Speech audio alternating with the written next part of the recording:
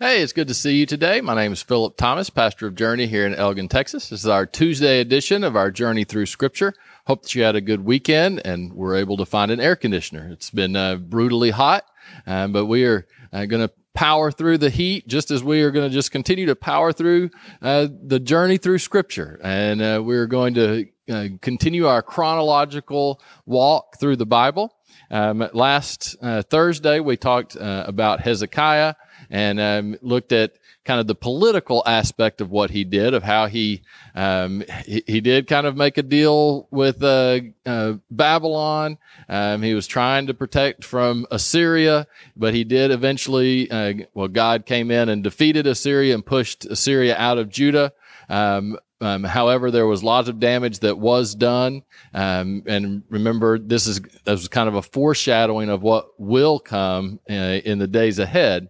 But Hezekiah did a lot of good. The thing that Isaiah kind of encouraged was, don't rely on your own political skill, rely on God. And Hezekiah tried to do that, didn't do it perfectly, like anyone, and we do see some flaws.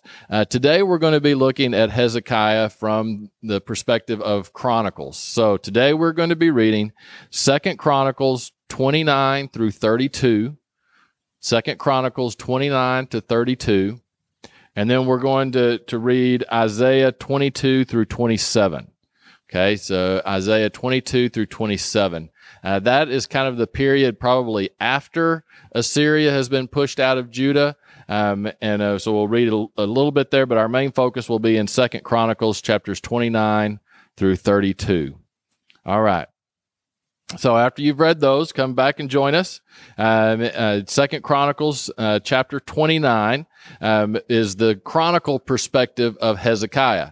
The chronicler does not focus so much on the political dealings that Hezekiah participated in, or even his, how he stood up against Assyria and how God pushed Assyria out. It does mention that in chapter 32, but the main focus in Chronicles is Hezekiah's spiritual reforms, what he did for the nation. We saw in Kings and in Isaiah that Hezekiah was a good king and was faithful to God. The chroniclers go into much more in depth of how he was faithful to God and the changes that he made.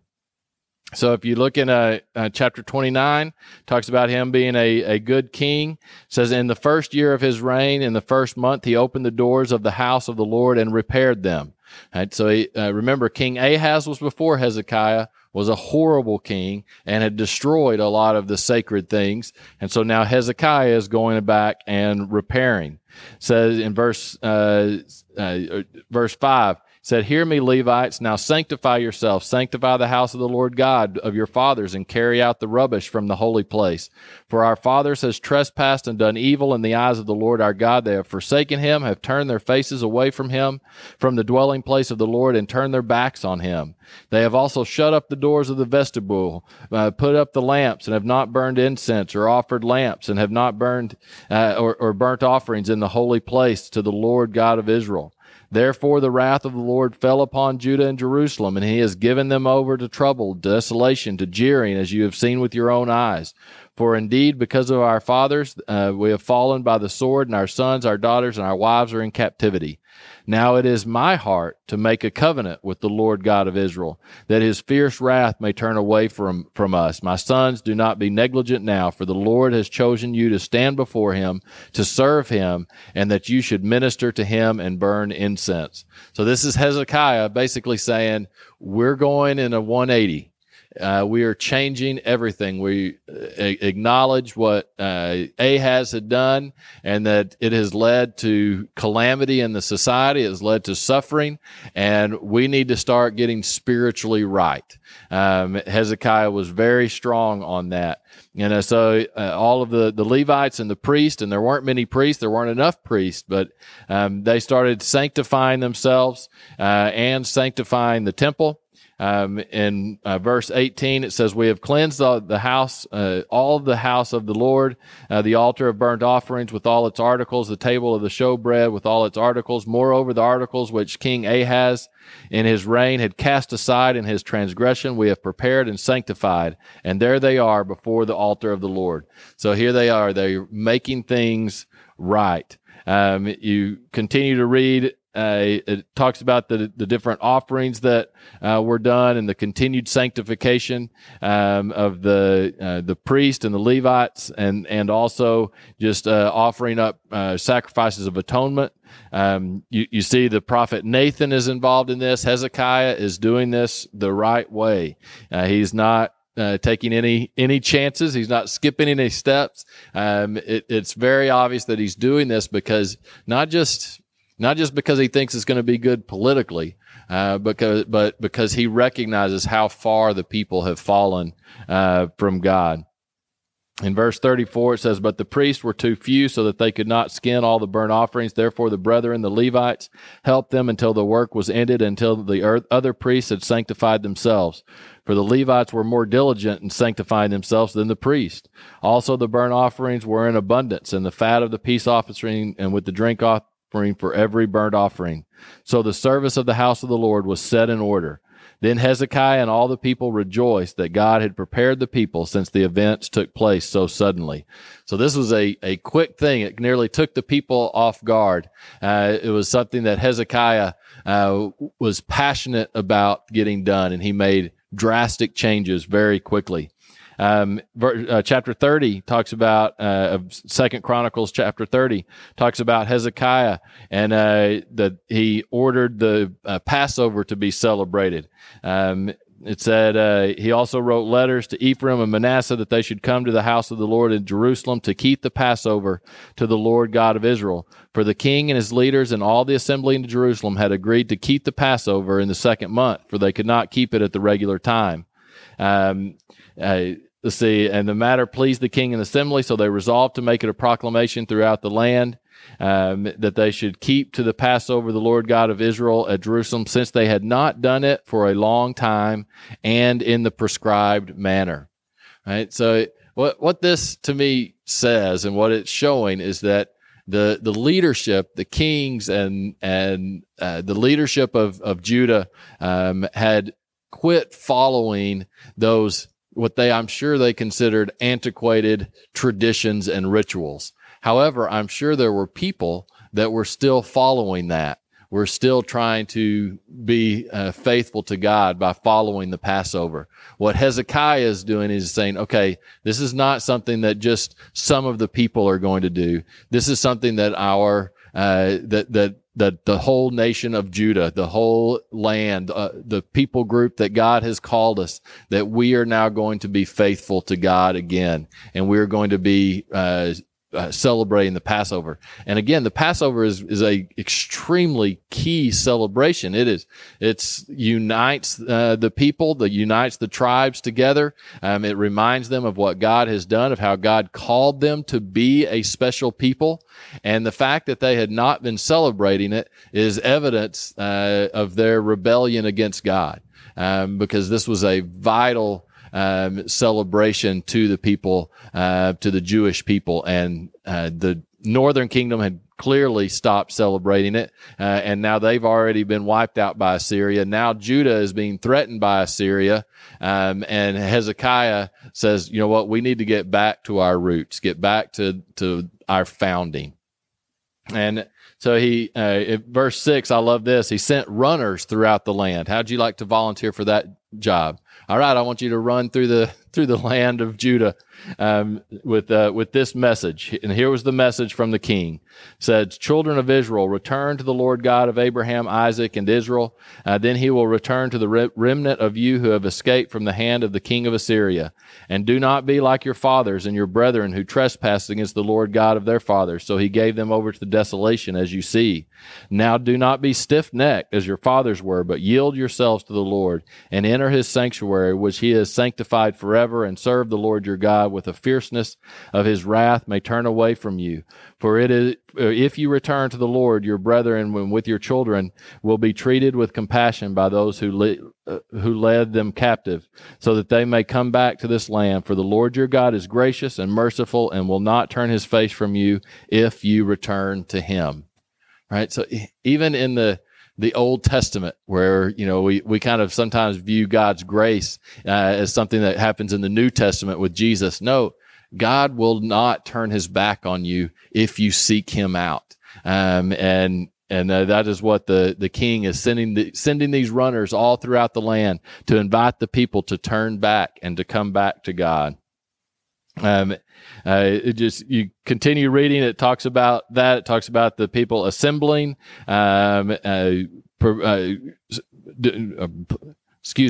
offering sacrifices for atonement. It says, verse 18, may the good Lord provide atonement for everyone who prepares his heart to seek God, the Lord of God, his fathers, though he is not cleansed according to the purification of the sanctuary.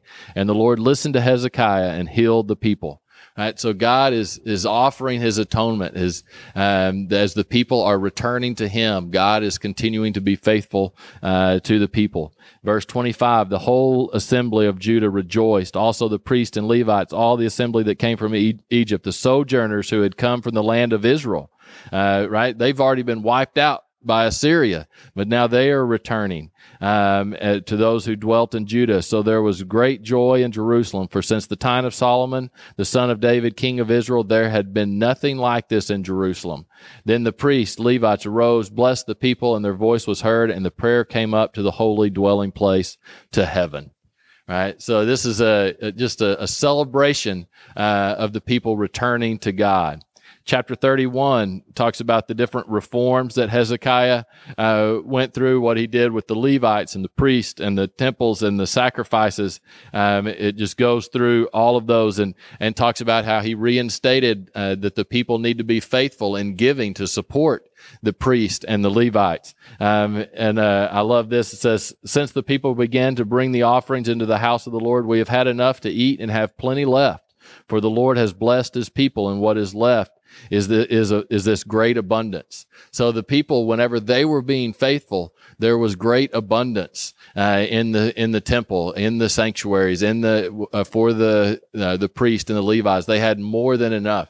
Where before they were just going to ruin. But as soon as the people began to be faithful, there was always plenty in abundance. And that's how it is with many of God's works. When people are faithful and passionate, there will be an abundance. There will be plenty to accomplish God's work. Verse 20 kind of sums up what Hezekiah did on the spiritual side, religious side. It says, thus Hezekiah did throughout all Judah. He did what was good and right and true before the Lord his God. And in every work that he began in the service of the house of God, in the law and in the commandment, to seek his God, he did it with all his heart. So he prospered. Right? So everything he did, he was trying to serve God. Then chapter 32, you can read chapter 32. That's talks about again what he did with Assyria was pressuring him. They tried to confuse the people, turn the people against Hezekiah. But remember, Hezekiah was faithful. The people remained faithful to God, and then God pushed out the Assyrians. And that leads to the death of Hezekiah at the end of chapter 32. Now, I do encourage you to read Isaiah 22 through 27. This is kind of, they're not sure exactly when these chapters were written. It appears that it was probably during this time frame after Assyria has now been pushed out, but Assyria did a lot of damage. Did a lot of damage to Jerusalem, a lot of damage to many of the places, and so it was a tough place that the people were in, and some of that was a result in them relying on their own political choices rather than relying on God. You see that in Isaiah chapter 22. verse 8, it says, he removed the protection of Judah. You looked in that day to the armor of the house of the forest. So talking about you looked to somewhere else for armor, for defense. You also saw the damage of the city of David, that it was great. You gathered together the waters of the lower pool. You numbered the houses of Jerusalem, the houses you broke into to fortify, or broken down to fortify the wall. You also made a reservoir between the two walls for the water of the old pool. Now, this is kind of cool. It's talking about what Hezekiah did to get water into Jerusalem, so that when Assyria attacked, they couldn't cut off the water supply. So this was not a bad thing that they did, but it's what Isaiah is saying. He says, but you did not look to its master. That's in verse 11. Nor did you have respect for him who fashioned it long ago. So they were putting too much effort into trying to fix the problem themselves than relying on God. Now, again, Hezekiah, both things can be true. He was passionate trying to turn to God, but he also was trying to politically run the country, and he made some mistakes politically. That doesn't mean that he wasn't faithful to God and wasn't striving to do what was right, but he did make some mistakes. Says, and in that day the Lord God of hosts called for weeping and for mourning, for baldness, for girding with the sackcloth, but instead joy and gladness, slaying oxen and killing sheep, eating meat and drinking wine. Let us eat and drink, for tomorrow we die. Kind of rather than looking at the future and preparing for the difficulties that were to come, they thought they could fix it themselves. Let's just continue to eat and drink, and you know what? We'll worry about tomorrow when it gets here. So there's things are getting better, but Assyria has done some major damage to Judah, just as it did to Israel. Chapter 23 is a kind of Isaiah speaking against Tyre and how God will bring justice to that group of people. 24 kind of is a bigger picture, talking about the judgment on the earth. This could be seen as kind of a prophecy of how the temple will be destroyed by Babylon in the years to come. It also could be seen whenever God is going to come again for the final time. There are some truths in there that are important. It says, behold, the Lord makes the earth empty and makes it waste, distorts its service and scatters abroad its inhabitants. And it shall be, as with the people, so with the priest, as with the servant, so with his master, as with the maid, so with her mistress, as with the buyer, so with the seller, as with the lender, so with the borrower, as with the creditor, so with the debtor. The land shall be entirely emptied and utterly plundered, for the Lord has spoken this word. In other words, everyone eventually will receive judgment. No one will escape it. And it says, the earth is also defiled under its inhabitants, because they have transgressed the laws, changed the ordinance, broken the everlasting covenant. So when a society breaks the natural law of God, eventually there will be consequences. Verse 21, it shall come to pass in that day that the Lord will punish on high the host of the exalted ones, and on the earth the kings of the earth will be gathered together as prisoners are gathered in the pit. Right? So even the kings will be held to account. God is making sure that everyone will receive justice. Chapter 25 is praising God for what he has done. It says, O Lord, you are my God. I will exalt you. I will praise your name, for you have done wonderful things. Your counsels are of old are faithfulness and true. It says, a strength to the, for you have been a strength to the poor, a strength to the needy in his distress, a refuge from the storm, a shade from the heat. That is who God is. That's who he wants to be, but the people have to be faithful as well. It says, this just continues in chapter 25, the praise to God. It says, and it will be said in that day, behold, this is our God. We have waited for him, and he will save us. This is the Lord. We have waited for him. We will be glad and rejoice in his salvation. So again, remember, the people have just gone through a very difficult time with Assyria, and they're in the aftermath of that, and things are not great right now. but they are looking forward to what God is going to do, and making sure they are praising Him.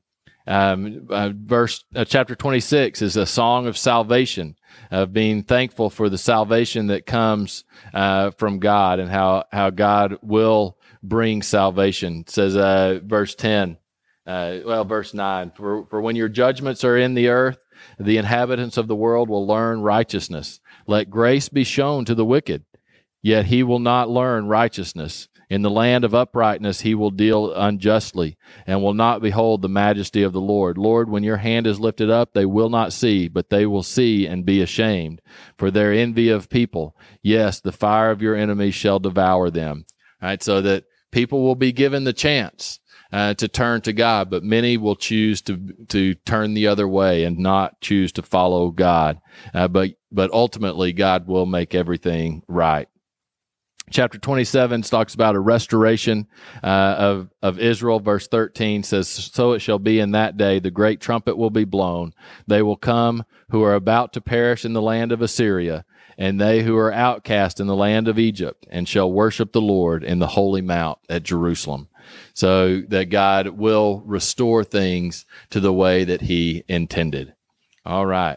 So that brings us to an end for today. Encourage you for Thursday to read 2 Kings 21 to 22 and the book of Zephaniah. So 21 and 22 of 2 Kings and the book of Zephaniah, chapters 1 through 3. All right, so we will see you on Thursday. Hope you have a good week.